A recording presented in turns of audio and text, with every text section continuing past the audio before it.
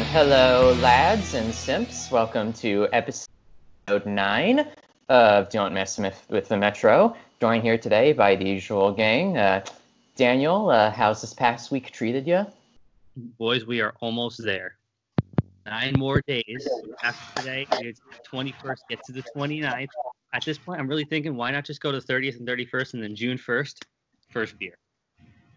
Even though it's a Monday, but then it's also and on a Saturday right now, the 29th. So I'm in that debate. You know, this is still a different debate to have because I'm pretty sure Eric also thought that I was gonna make it 45 days. I'm past 45 days. Andy thought I was making it 30. I'm past that. Look at him. He already broke his promise that he said he was 5 days sober last week. Yeah, I said I was 5 days, so I got that 5 days. And Andy, you said yours was a week though. Okay, well, when the opportunity to drink on your college campus, especially on the off chance that you cha-cha slide your way onto a football field, is presented to you, you're not going to pass it up. But that's for later. That is true, but you're puking in the bathtub. But 9 more days. I'm so proud of you. But you can't forget, was it originally 2 months? You said it was 60 days, just flat out 60. 60 days, starting April 1st. No, it was March 31st was the first day. So March 30th was the 30th was the last day I had a drink. Okay, so May 30th should. Yeah, so finish the 29th is the last day that I have. Yeah, May 30th you should be good to go. Yep. Bro, that's a Saturday. Like I did promise 60. If I have it on day 61, I'm not breaking the promise. Can't argue with that. Yeah. Andy, how's this past week been for you, minus the opportunity to spend some alone time on the turf?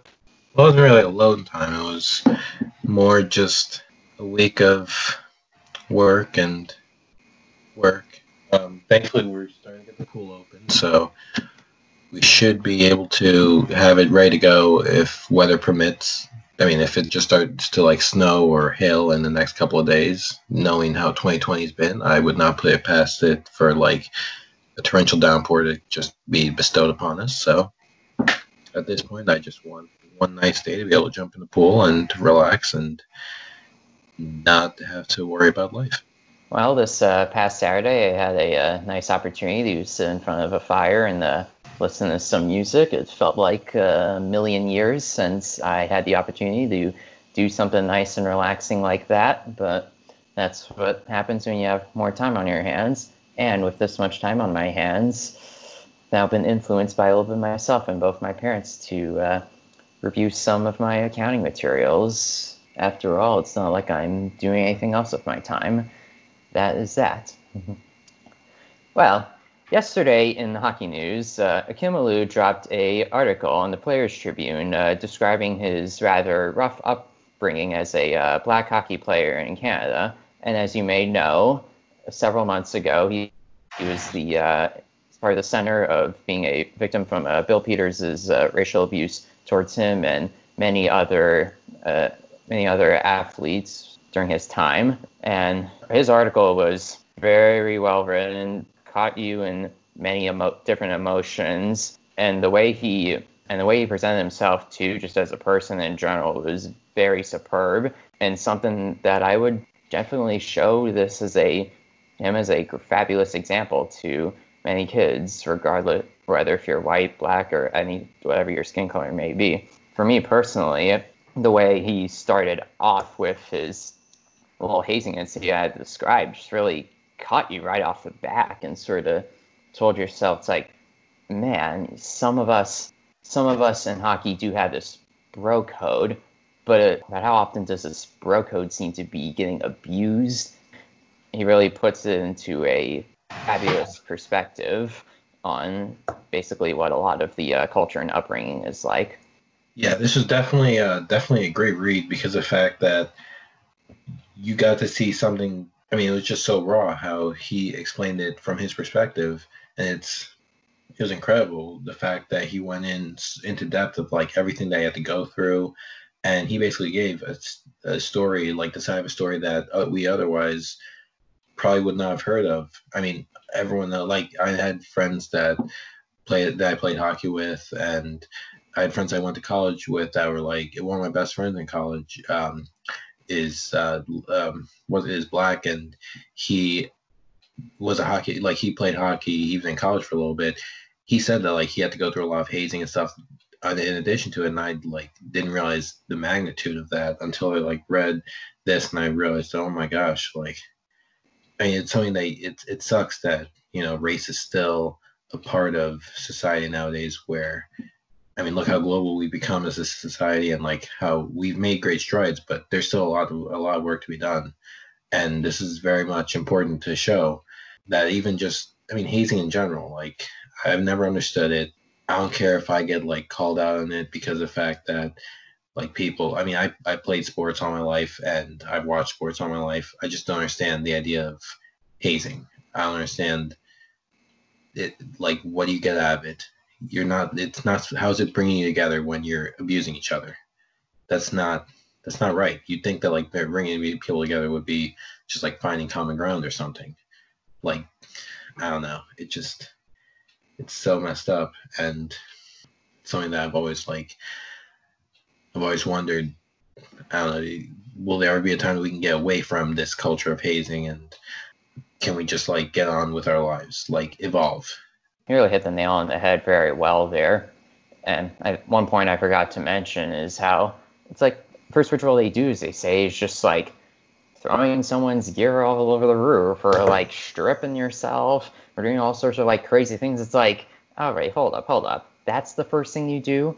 You can't give yourself like a proper gentlemanly introduction, get to know some of your teammates a little bit better first before you start doing activities, particularly and especially without consenting. If certain player like wants to do said activity or whatnot, it's like you're not exactly being very welcoming whatsoever, and it's just terrible stuff. I don't really have any words that I could put this into because now we're actually seeing a firsthand account of what it's like for somebody of color in the locker room. And everybody could say, oh yeah, well, I had this guy in the locker room. I played with this guy. This never happened. Just because it didn't happen on your team doesn't mean that it doesn't happen. And most of these people that are probably saying it probably stops playing at what? Bantam? If that? Bantam Pee-wee. So, I mean, and even then, it's parents are even throwing those phrases around. Like Alou said in the article, for every loud one, there's 1,000 silent ones, or something along those lines, or 100 silent or 1,000 silent ones. Either way, It's almost unbelievable that this kind of thing happened. And again, it's hard for me to put it into words because nobody really deserves to be treated like that at all, regardless of what level you're at, regardless of what industry you're in, and especially when the NHL is trying to say that hockey's for everyone. And we touched upon it with the Keandre Miller situation. It's just cowardice. I don't know what else to say for it. I literally have no words. He also puts into great perspective how when his family had moved to Canada over from the Soviet Union, that when they picked up a pair of skates and a wooden stick, him living in Canada, he felt like he was finally doing something of which he was a part of, that he could fit into something together. And then these people just look at him based on simply skin color and just aren't very welcoming at all. And it's fairly super demeaning and just terrible that you think you have the community of which you're a part and people are just simply rejecting you based off of what you look like. I don't know how much else to describe it through. It sucks because, I mean, like, I don't know, the only thing I can really say from like my experience is whenever I would be like in school, and if I was like, most people that I went to school with weren't like Italian, Irish, Cuban the way that I am. Like, they're all just Pennsylvania Dutch. So I felt like I was basically alone whenever they'd like crack wise about that and make jokes about it and like sometimes belittle me and stuff. And it would feel alone, but like, especially when he felt like he finally had something that he was finding joy in. But when the one thing that you have joy in, you also have so much pain in, and you have to put up with so much, and it's not just like pain from the game itself, but so much unnecessary pain from other people. And like I said, it's very easy to sometimes forget that, or maybe not that it should be easy to forget, but sometimes you have to stop and realize, hey, you can still have fun without doing sort of like kind of reckless dash, like, oh, so cool, kind of quote unquote, what they're viewed as quote unquote cool things to do. You can still have fun with each other as a team without necessarily doing the, to quote unquote, that what people will call badass things, even though what Akim was describing was far from that. It's just straight up rude, hazing, and obnoxious.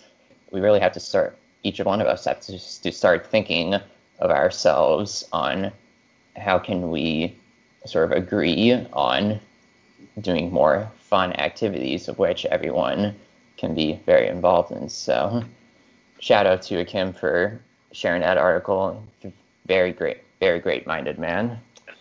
Well, a lot to step up and be able to really say something like this, especially to name people. And a lot of people could say, if I'm getting bullied by somebody and to be able to name your accuser, if I were to come forward and name my accuser, essentially, it would be a lot more difficult than people would probably think, especially when it's coming from a place where it seems like it's a culture. And what happens in the locker room stays in the locker room. And that's been a thing for me. At least usually what's said in the locker room stays in the locker room. But this is going a little bit too far. It's one thing to say, like, again, it's not like a Lepsic situation either. Like, those things are going out of line. I have no words for how he probably felt. I can't put myself into those shoes, and all I can do is really empathize with him. Yeah, because this guy, I give him much respect for actually like name dropping his accuser, the one that he's saying like the one who's doing all this to him, his tormentor, basically, because of the fact that especially nowadays, like you get blasted so much, and we've seen it in pretty much every aspect. If you ever like accuse someone of something, you have to have like all the facts, and he does draw like a very good case because of the fact that it's been documented that his accuser was like his tormentor and everything was the one who was suspended for assaulting him before on the ice. And I mean, he's had all sorts of trouble. Like I think his last season in the league, he got traded because he got into a fight with his team captain. Like, the guy's a bum. I don't care what anyone says. Downey sucks. Say his name, Steve Downey. Yeah. Mm-hmm. I remember when he intentionally tried to injure Crosby in 2010. Also, that time Ovi almost fought him before Matt Bradley stepped in. Yep. Shout out to Kim for dropping that once again. And, well, on to our next topic. One of us in here had made a little expansion mock draft in his NHL 20 game, and we will now be discussing about if we were to be in his position on who we would take onto our team if we were to put ourselves in his shoes. So let me preface this real quick that this is, one, probably going to turn into a roast Dan situation, and two, the rosters are retroactive to 2019. So I kind of wanted to make a team. It's quarantine. I'm a little bit bored. I want to play as the new 32nd team. Made the Hartford Whalers, made the Danbury Titans as my AHL team. Why? Because I felt like staying local. Sue me. So I took a list of all the guys. I took note of pretty much all notable people who were available. And we're going to play a little game of who I took versus who I probably should have taken. And we're all going to construct a team on our own and basically retroactively say, all right, heading into the 2019 season, I would have picked this person, but based on what we saw this year, this person makes the most sense. So it's kind of, we're playing 2020, but also trying to stay unbiased as well. So we'll start it off from the top. The Anaheim Ducks exposed Henrique Mance Kasha. Again, he was on the Ducks prior to 2019. Miller, Jones, and Sprong. So we all have our spreadsheets of those players available. Ian or Andy, who would you guys have taken? All right, I think the obvious answer here would be to just roll with Kasha because, I mean, only having one more year of Sprong, and I mean, we've seen how he's really developed. I'm not fully sold on Manson at that cap hit, especially if you like throw him in. I mean, seeing as how he's started to like play this year, and I mean, Jones could be decent, but at the same time, I don't know. I feel like Kasha is like the most surefire one to go with. I would probably have to agree with Andy, leaning towards Kasha as one pick. He's young, young player. His cap isn't too big at all. Ryan Miller is a Ryan Miller is a good option if you like need a rental and goalie, and he's not too expensive. Whereas a guy like Adam Henrique for just 1 year, and it'll cost you $4 million is a little hefty. Where someone like Kasha, you could maybe get a few good couple years out of, and maybe develop him further into his late 20s. So I would say Andy and I are on the same page with that. So I think you made a good decision on that part. Yep, I ended up taking Kasha as well. Moving along, the Yotes, they exposed Goligoski, Demers, Grabner, Panik, Inestroza, and Kemper were really the only other big names. Panik would have had to be re-signed at the end of the year. Who would you guys have taken in this situation? I don't know if it would make much sense for me to say I would take Panik, considering in real life my team did just that, and he hasn't exactly gotten the most ice time in the world. But for his price, he wouldn't be a bad pickup. Demers is a little pricey. Unless you're looking for someone, if not too old and not too young on your back end, unlike a guy like Goligoski who has a cap of like 5.5, and he's well past his prime days. So I can totally see why you would lean towards Demers on that. But if I couldn't go with him, I would probably go with Panik too as a good rental. I think I'm going to go ahead and roll the dice with the Michael Grabner experience, mainly off the fact that, follow me on this, he's either going to be really horrible or really good. And if you're Seattle, you're right below the Vancouver Gamblers. You got to gamble yourself. All right. Well, I ended up taking Demers, and currently he's my second pair right defenseman. So at 31, not a bad age. Again, not on the right side of 30, but only have 2 more years left on his deal there. Ended up keeping him. Moving on to the Bees. Quite a few names there. I just picked out some of the important ones. You had JFK, Carlo, Grishlik, Corrali, Wagner, Moore, and Nordstrom were the only ones of real note to be able to take. So who would you guys take here? I don't know. I'm kind of a big Sean Corrali fan here. I'm not saying your pick was bad, but if I were in your position, for some reason there's something I tend to like about Corrali a bit more. So, but maybe that's just me. I think I would roll with, honestly, at this point, I would think that like Boston's defense would be something that I would be looking for, like their defenseman, either Carlo or I feel like I'd roll with Carlo though out of the two of them. I did not realize that Johnny Moore is signed for that long. Like, sheesh. But yeah, I think I would roll with Brandon Carlo. One thing I forgot to mention about Corrali is how him and JFK are rather cheap centers. And sort of looking at this list, most of the centers seem to be either relatively high priced, at least for what we've discussed through so far. But again, his value seems to be very beneficial. So I ended up taking JFK. I was thinking of right up in line with Andy with Carlo, but based on all of my other picks, I had quite a few defensemen, and I figured roll the dice on the BU guy. See if I can get a little something out of the center. Again, Forsback Carlson's he was quite a college hockey player, and figured why not take a shot on him, help him develop. He was an RFA at the end of the year, so tendered him, and currently he's chilling down in Danbury.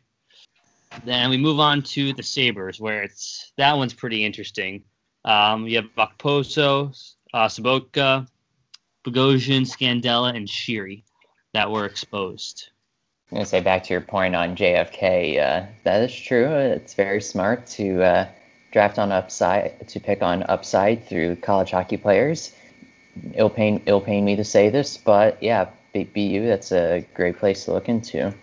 Yeah, I would say with regards to With regards to Buffalo, if you got to pick someone out of that mess there, I would totally lean towards Connor Sherry. And even if some in the past have claimed that he is not a product of Sidney Crosby and becoming a better player in his own ways and deserves tons of respect.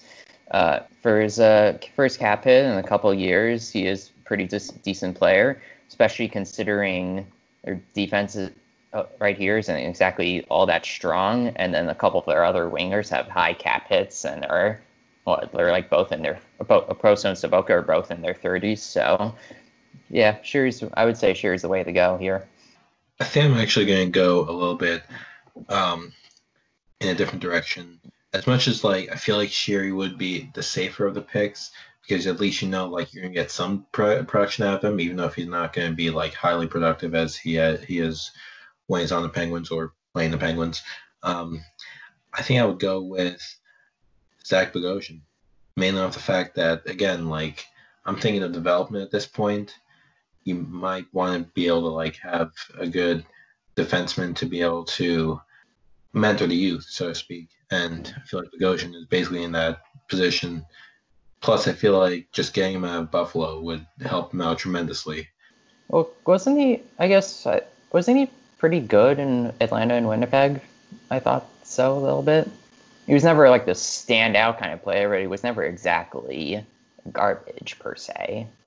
Yeah, I mean, he had like good production and stuff in he was like a good stay-at-home defenseman, so to speak, with Winnipeg for a couple of years. But then I think he was in the trade. Yeah, he was definitely in that trade for. Was he in that Evander Kane trade? That I don't know. Let me check that real quick. I feel like he was. My memory is blanking. Yeah, he was. It was him and Kane for Drew Stafford, Brendan Lemieux, Tyler Myers, and the first-round pick. Huh. Interesting. Yep. Yeah. But that's why, like, I mean, I remember him being, like, really solid in the past. So that's why just seeing a lot of players that go to Buffalo, really, there are a lot of them on this Buffalo lineup that, like, you could easily say, you know what, I would take a chance on them. And who knows, they could really produce. I mean, look at Lehner when he left them. This is something like, that's why even Sherry, you could probably, that's honestly a good pick off the fact that you've seen production outside of Buffalo. Who knows if he can do that again. Yep, so I ended up going with the Hockey East product. Take Connor Sherry, UMass Amherst representing before they got good. And, yeah, heading on to the next team, we have the Flames. And only three guys really to note between Giordano, Hamonic, and Smith.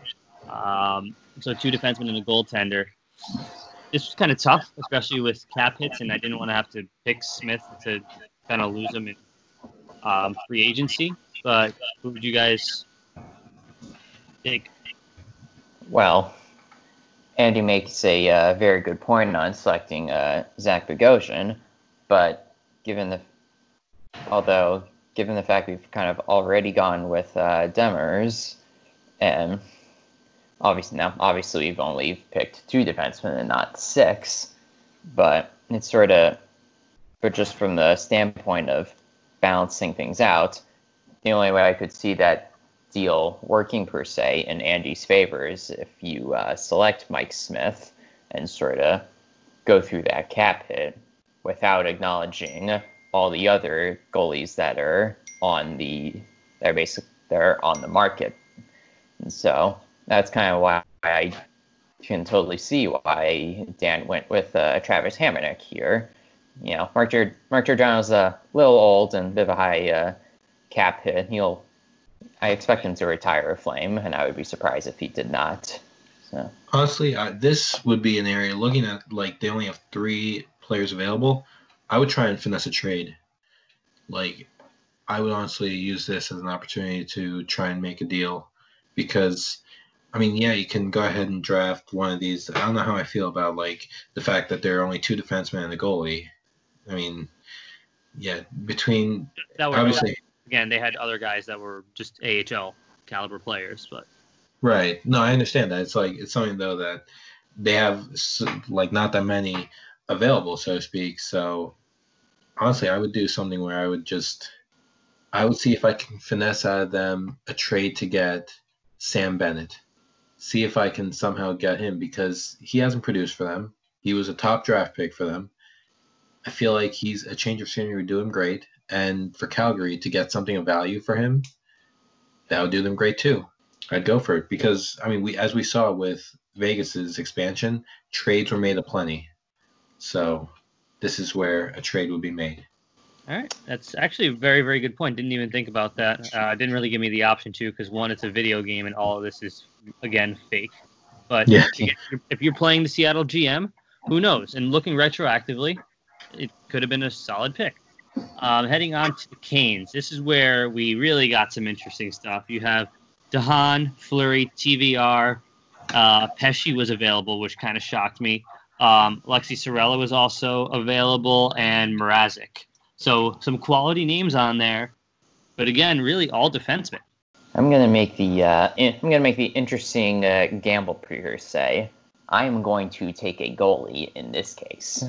Granted, I might not be fully aware of the rest of the goalie market looks like, but I don't know. Give me a low cap hit, a guy who in this simulation is coming off a pretty good, relatively good playoff run, and yeah, this might sound unpopular, but I'd put some faith in Peter Mrazek on this one. You're going to draft a goalie from the Carolina Hurricanes, and it's not going to be David Ayers? Oh no! How could I? Damn. But he's strictly Kane's. He's strictly Kane's property. You know, he wasn't available. It's tough stuff. Yeah, you got a point there. Yeah, this one is where it gets a little bit tricky because of the fact that I would just take Alexi Sarla, go with the upside, and obviously we've seen him do well in the AHL. Who knows if you can translate that to the NHL? I mean, so far we haven't seen it yet, but honestly, he's still young. Could easily pull out something of like a middle six center. That is true. Again, there's a lot of defensemen that are available, so Andy, it's not a bad pick, considering the situation that we still have plenty of other teams to go through that have lots of other quality defensemen. I ended up taking Hayden Fleury simply on the fact that I'm taking low risk, high reward. He was an RFA heading into the season, figured qualify him, and if I'm Seattle, why would you not try and take a guy who hasn't benefited from being down there blocked by quite a few other defensemen? And Carolina's defense has been solid, not phenomenal, but they have quality guys, and Fleury just couldn't break through. Bigger change of scenery could probably boost up his confidence and get him some playing time to be able to develop properly. Heading over to the Hawks, only four guys really of note, really kind of three. It was Gustafson, Ward, Hayden, and Forsling. You guys debate that one. I'm probably going to be super unoriginal and agree with your Gustafson pick on D. Just a little cheap player in that regards who can quietly provide some success to the team. He won't make the biggest plays, but can certainly make the most important ones. Yeah, pretty much Gustafson was the only one that I could really come with because I couldn't really rationalize either Ward or Forsling since they were going to be free agents anyways. And given a choice between Gustafson and Hayden, I got to go with Gustafson. Yeah, it made the most sense for me at that point. He's currently my top pair, so it wasn't a bad pick. Figured get a year out of him, especially at 1.2, right around his prime at age 27. So, again, if you're Seattle, taking a guy like that wouldn't be a bad option. And, yeah, that's pretty much it. The Avs had quite a few guys who were available, and it was mostly drafting a little bit on hindsight. It was Varlamov was available. Again, he was heading into his FA year, so you'd have to feel confident signing him. Brassard, same deal. Soderberg, Ian Cole, Andrighetto, Nieto, and Zadorov. Discuss. Give me brass on this one for being the elder statesman in the center position, while still having enough enough of play and strength in his legs left in him before he gets too old. Yeah, I would pretty much have to roll with. I feel like Soto would be my shot because I mean, as much as I want to get Ian Cole, I just feel like his best days are starting to get behind him, and Nieto, I wouldn't have thought of at the time to grab him, but he like I think that I'd want to get Soderberg just down like strength down the pipeline basically. For Sardown, I feel like he's basically like he's really sort of on the outs at this point. Yeah, so I ended up taking Nieto. Figured low risk, high reward. Why not go for it? Moving on to the Jackets. Now, they had 3 guys who were heading into free agency in Duchesne, Kincaid, and Korpisalo. Oh, and Zingel as well. But Savard and Nudavaro were the other 2. And it's pretty much, again, it's all mostly defensemen, unless you really had a chance of signing Duchesne coming off of that year. I guess really discussed. Give me Jonas Korpisalo here, based on his upside from what I have seen in his recent play and at a low hit, and basically for the chance for him to excel in the spotlight, or perhaps for at least my team have a good goalie tandem battle between himself and Mrazek. I feel like I'd run with Nudavara. It's not the fact that a good goalie would be solid, but at the same time, I don't know if I want to run with Korpisalo or Kincaid, considering some other choices there down the road. I feel like I'd rather just take a sure thing in defense and Nudavara. And honestly, his contract could really play out handsome, could really help out later down the road when contracts become tight. So, yeah, I feel like he'd be a solid choice. All right, moving on to the star. Well, I picked Nudavara. Figured why not take another defenseman who, again, is an NHL caliber D-man. Still got a couple of years left at a pretty team-friendly deal. Doesn't really handicap you, especially heading into a free agency where you're going to have the guys like Duchesne available, Panarin, Andersley, etc. So the Stars expose Como, Dickinson, Steven Johns, Cogliano, Honka, and Anton Khudobin, where Honka was going to be a free agent. I believe he was an RFA, and Dickinson was also an RFA. So I may be biased here, but I think I'll roll with the experience here and go with Andrew Cogliano in this part.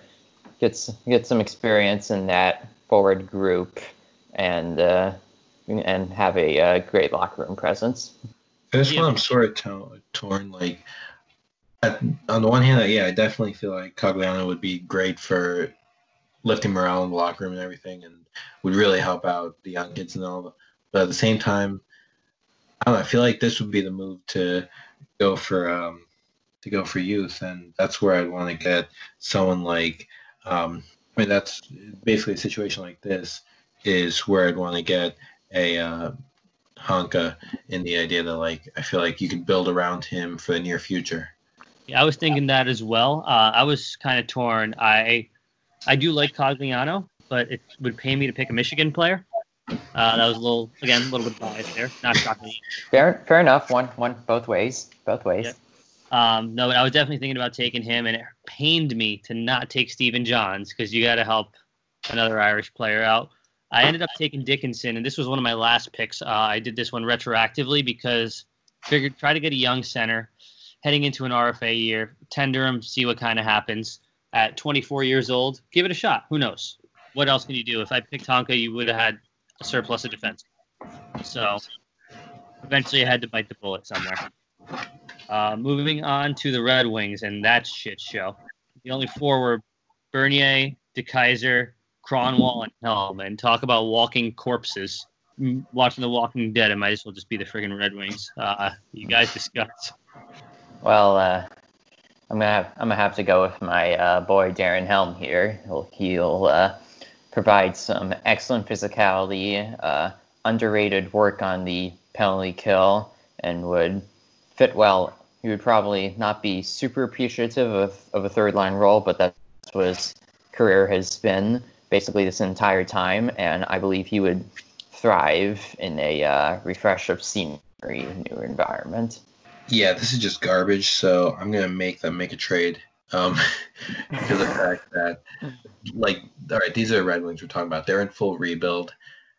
They need to make a trade here. Like, if they let one of these players go, yeah, they're gonna get nothing for. They're gonna get a bad contract off the books, but they're still gonna like get nothing in return. At least I would like want to work a trade where I can get someone like Advocator, where I might have to give up something to get him, but I would do that just off the fact that at least you're getting more production than him. So I ended up taking Bernier. Figured it was the best shot. Get that goalie out of there because he actually could be pretty decent. And figured why not. The Oilers had quite a few guys exposed. Nothing really of note. Had Adam Larson, Sekera, Gagne, Gagner. Should have said Gagner. The hell of it. Benning, Brandon Manning, Brodziak, Caleb Jones, and Ty Ratty. So you guys discuss. I'm gonna lean towards Ty Ratty here because I'm getting myself I'm in some dire need of a right winger and not at a very low price too. Whereas it seems like the rest of the guys on this exposed list seem a little bit up in age. So give me the unheard of dash overlooked man and Ratty on right wing. Yeah, I think I'm actually going to roll with Ratty also. I mean, I was debating if I want to get Larson and a couple years down the road flip him for Hall, but that's too far down the road. So in the meantime, let's just roll with Ratty. Stall for yeah. I ended up taking Caleb Jones, figured try and get a guy that might be able to develop on the blue line. Cheap contract, you never know what you're going to get. Moving on to the Panthers, they had only 3 major guys, and I can never pronounce his name right. Is it Sevier? Maybe. Yeah, Colton Sevier. It's Sevier, right? Yeah, I think so. Caution and Mark, and I can't pronounce this one. It's Pissick, right? I think so. Pissick? I think it's Pissick, but freaking whatever it is.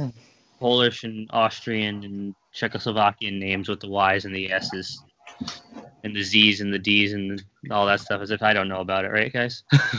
Yeah.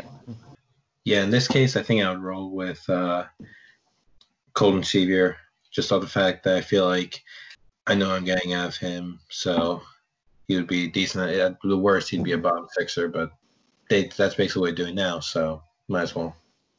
I have to agree with Dan's input in grabbing McCoshen on that back end at a low price and create some stability once you sign him, hopefully for not too high of a price, but he can provide just those indeed. Yeah, I ended up picking McCoshen, as Ian just mentioned. I figured it was a good RFA. Tendered him, got him on a bridge deal, and you figure why not? It's a low risk, high reward for that kind of guy, especially if you're a rebuilding team. And in your first year, you're really trying to figure out who you're going to keep and who's going to be around. And that kind of leads me to my next one, which is really a what the hell. The Kings only had 2 guys that were even remotely worth picking in Ledoux and Forbort, both defensemen. You guys, that one's on you. Here's where I'm working another trade. This time, once again, team has no way to get out of their bad contracts. I'll take on a bad contract in addition to taking on Cal Pearson, ND legend. He's going to be my goaltender of the future. So I'm definitely grabbing him, and I'm going to go ahead and take. They can throw whatever garbage contract they want to. I'll take it if it's. If at that point they're tired of Jeff Carter or Dustin Brown, go ahead and I'll take it and just bury him. But still, give me Cal Pearson. I might go copycat on you with that. Go after Forbort and probably work in a trade there too if we don't see much value in selecting him. But I would keep him on my roster for now. Right.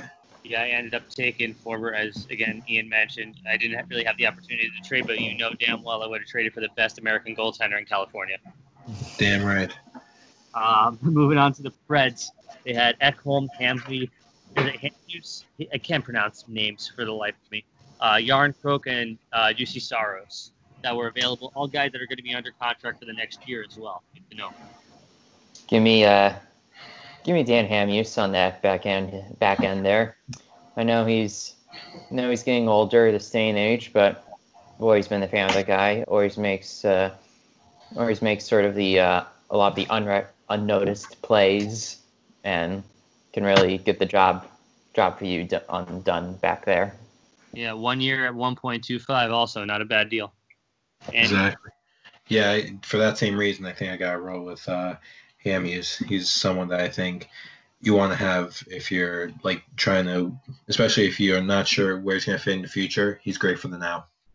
And that's what I was thinking as well. As between him, I was thinking about Yarncroke, but I didn't like that 2 years left at 4.1. Wanted to save some money, especially with guys coming into free agency as 2019, like we talked about. And I ended up taking Saros because I figured try and get a young goalie, see what can also happen with the rest of those goalies. And if I got to trade one, I could trade one. Having an extra trade piece wouldn't be bad. Moving on to the Devils, they had Mueller, Carrick, Schneider, Lack, and Quenneville exposed.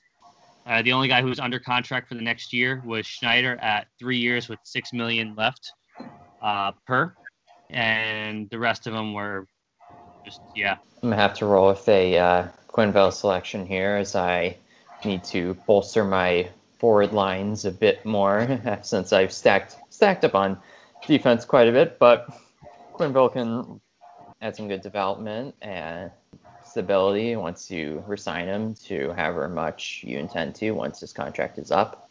I think I'm actually going to roll with former Hershey legend Connor Carrick. Gotta go with my guy, just off the fact that he's still mad young and might as well run with him. I like those thoughts. Can never go wrong with them. I had accidentally skipped. Ian, thanks for the call out on that. Minnesota.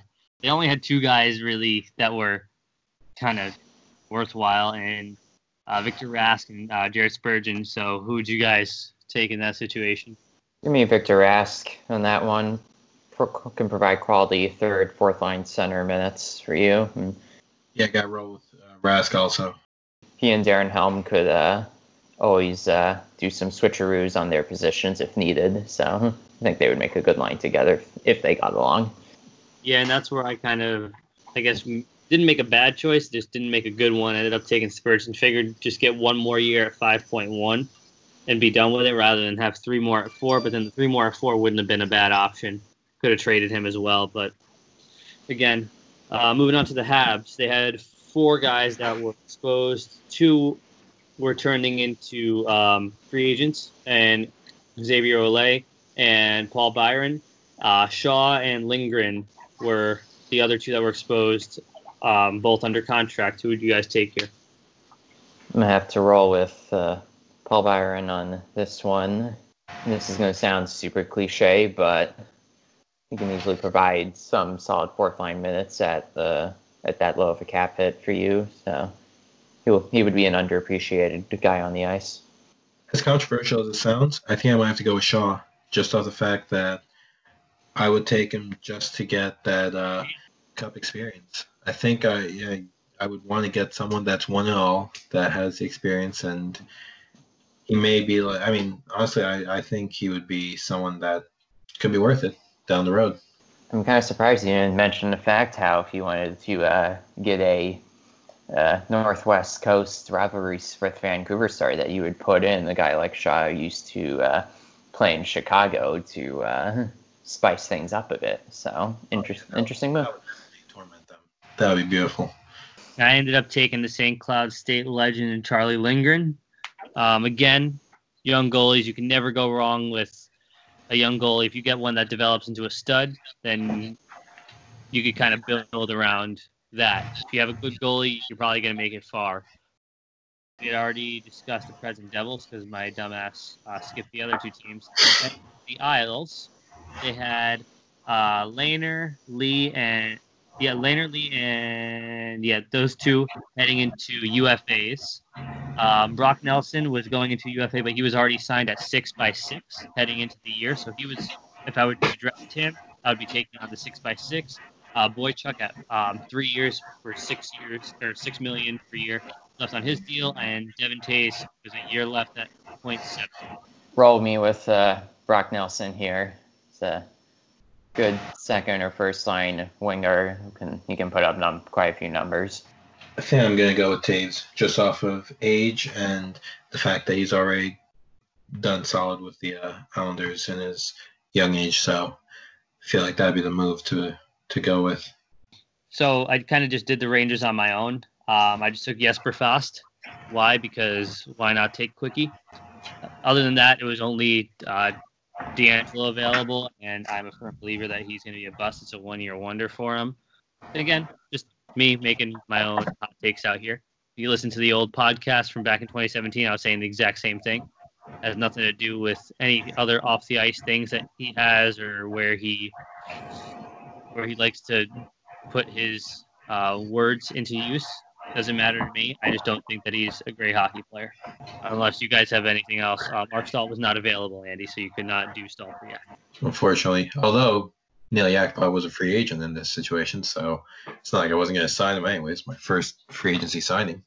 But honestly, I would probably go with Fast also. Throw him on the wing. He's proven himself. And yeah, unless the Rangers would be willing to make a trade, but I feel like, yeah, they probably wouldn't pull off a trade at this point. They would have already had only like 2 goalies sent to work with anyways. So I'm going to have to get appreciative notes from Matt here and roll with D'Angelo. Make that as one of my rather hot picks.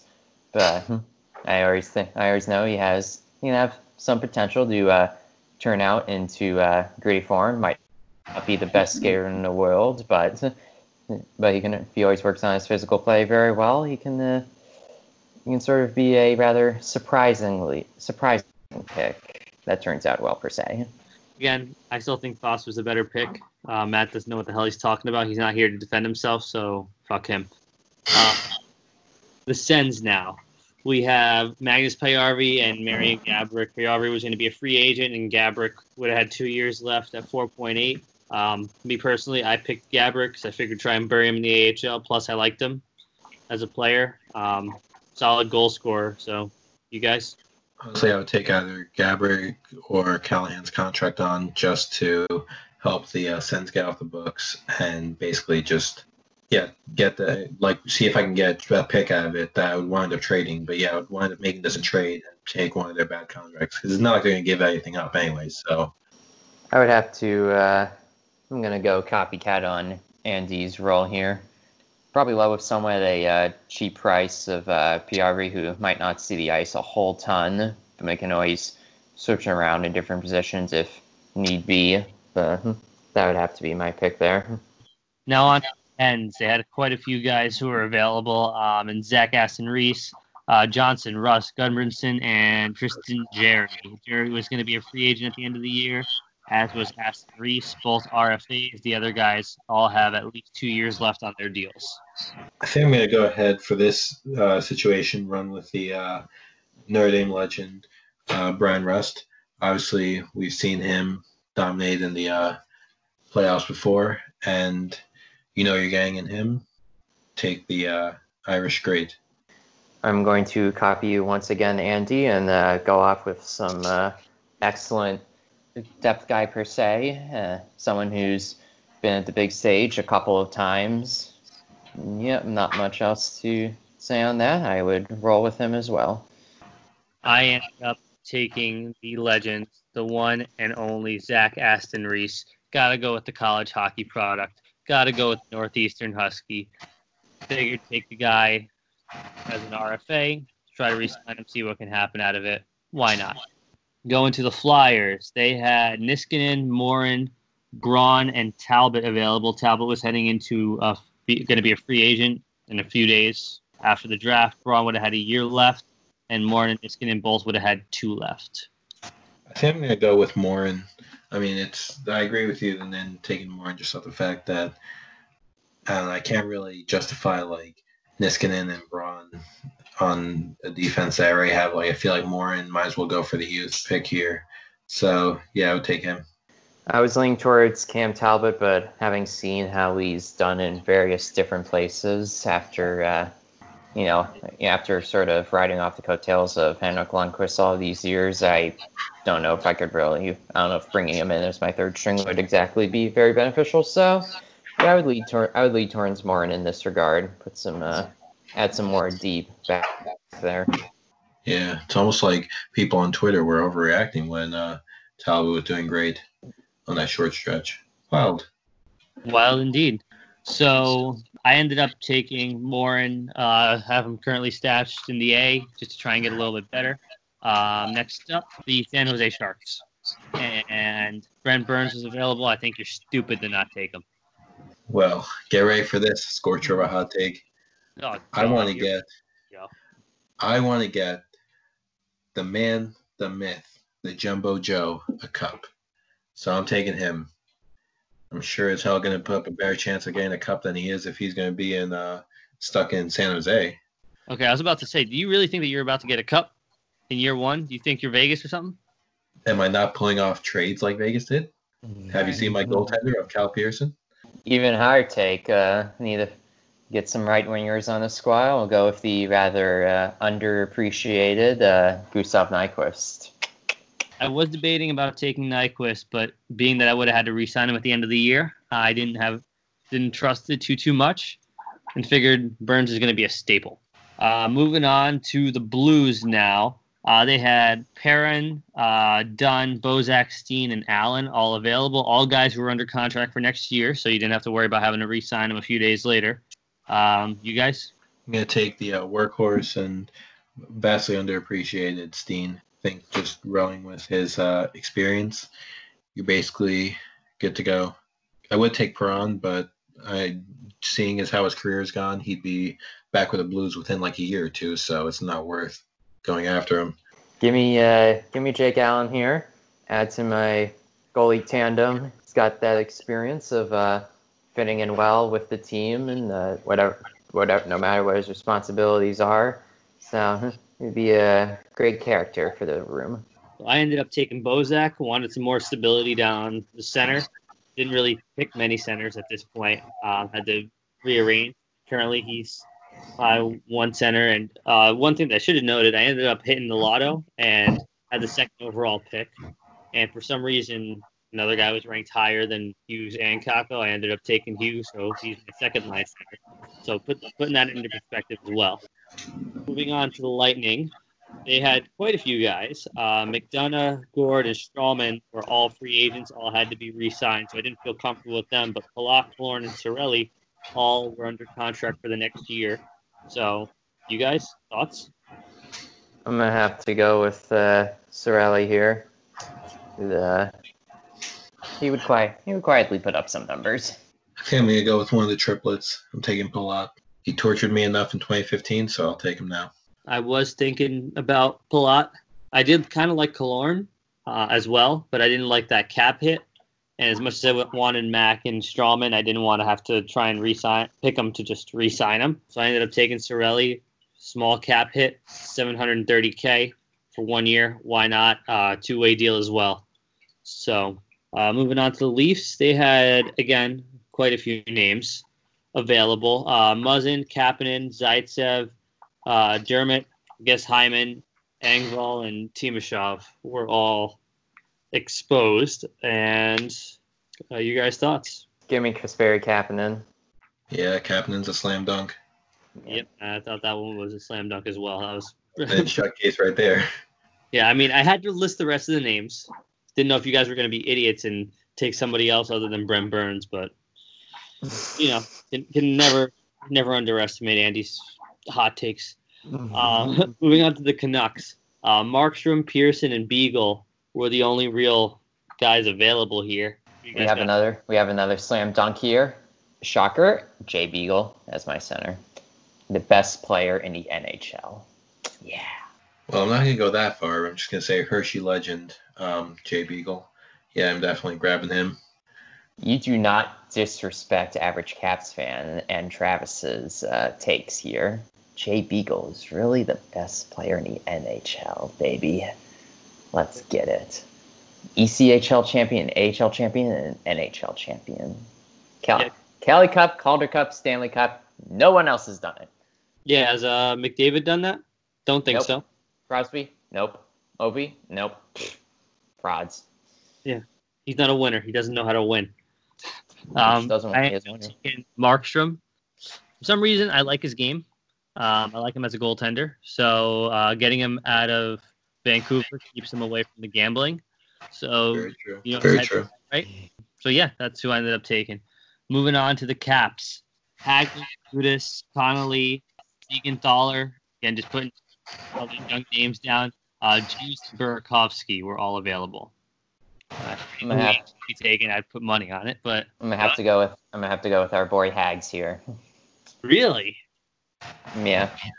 People would critique this decision, saying he hasn't done much with the Caps, but no, I'm still a fan. I'm still a fan of him. Like, he's always got that ability to just go off in him. He has a lot of quality minutes, and can sort of. He's not going to put up your numbers like a second line guy, but play someone like third line, he would be very dangerous there. Yeah, got a point there. Honestly, I'm going to run with Siegenthaler, just off the fact that he's still very young, Swiss, great defensive defenseman from what I've seen. I mean, he has that potential at least to be like a great two-way defenseman, but he just hasn't really gotten like a clear shot at it from what I've seen from him in playing here in Chocolatown. So we'll see how he does in the pros. But for now, I feel like I would want to have him to build, like at least he has the pieces in front of him to help him groom his game. So I definitely want to have him to build with. yep. I ended up taking Hagelin. Have a little bit of a history with him. I mean, another Michigan guy, but it happens. He at least played for our professional teams, so. Yeah, but he was already signed at 2.75 AAV over 4 years. So getting him, I ended up flipping him. Actually, forgot who I traded to, but I ended up getting some picks out of it. And finally, we hit the final team in the Winnipeg Jets. Vegas did not have anybody exposed. I don't know if they were just exempt to it. I have to find out what that rule is. I think Yeah, that is the rule. They're only going to be 30 teams, so they got out of it because they don't get like any revenue from it. That's the thing. Like everyone else is going to get revenue from this except for them. How? Oh. Because they're an expansion within, I think, like, I'm trying to think what the rule was. I think it was like within 5 years. Then you don't, if you're an expansion that just opened up within 5 years, then you can't participate in the expansion draft and you can't get like revenue from the expansion draft. Interesting. I didn't know that. Yeah. Well, good to know. So they had, or going back to Winnipeg, they had Myers, Pearl, Lowry, Kulikov, Top, and Brossois available. Myers needed to be re-signed at the end of the year, as did Top and Brossois. Gonna have to go with Kulikov here. Add someone else on the back end. As much as I want to take another former Hershey grade in Burrow, I really think I'm going to go with Myers and just have the Bogosian-Myers combo just for the hysterics of like 5 years after they were traded for each other. I like your thinking. But yeah, that would be a solid duo, I feel like. I would do big time. Yeah, we couldn't really go wrong with any of our picks. I ended up taking Lowry. I didn't really do too hot with the centers. I kind of neglected them. I went very, very heavy on defense at first. Didn't realize it until I had 13 defenseman picks, so I had to move things around. But yeah, other than that, that pretty much concludes our little thing here. Just for those who don't care, I'm going to say it anyway. Ended up signing Panarin and Anders Lee in the offseason. Offloaded a couple of guys. Offloaded Forbort. Same with Hagelin, as I had mentioned, and a few others as well. Other than that, that pretty much does our little mock draft prior to 2019. Ian, how's your squad looking? I've got six full lines of forwards, 9 defensemen, and 3 goalies. So might be pretty loaded on the front end of things, but just gotta see how a lot of these plays out. I think our roster's got a lot of talent. That'll go underappreciated. Andy? Honestly, this team, I feel like I have pretty balanced through and through. I have definitely a lot of defensemen, 5 full lines of forwards. So, and I feel like they all are basically either middle six or depth players. I mean, a couple that I feel like I could definitely put at the top line, like Kapanen, Rust, even Palat and Steen. But and even like Bennett has potential. And there's definitely a lot of balance between veterans, solid players now, and players that have strong upsides. So yeah. All right. Again, that pretty much concludes it. So, Ian, I think we have a little life lesson to hear. Yeah, we cannot forget that. We got pretty engrossed into our team selections. It now leads us to the normal. Andy, what is on the repertoire for this week? Folks, if I've taught you anything, it's this. If you're presented with the opportunity to go onto your school's football field, crack open a beer, just sprint from the 50 to the into the end zone while chugging said beer, go for it. Just let it out. Those are some of the wisest words I've heard. Yep. Incredible. Yeah, it's a good thing Campus Police was not there. Not that they would have known anyway, right? Nah, yeah, they wouldn't have even taken a look. Well, lads and simps, I think that wraps it up for this week's episode. If you listened to all of our picks, whether you thought they were good or absolutely atrocious, we highly appreciate your cooperation. Before you finish up, we're going to be reactivating our Twitter account to try and get a little more interaction. Again, we're going to start small. We know it's going to be a little bit small. Feel free to roast us. That's what Andy's here for. So get your thoughts in. Go for it. Let us know what you think, and you're good to go. Stay safe, everyone, and we will see you next week. Have a great day. See ya.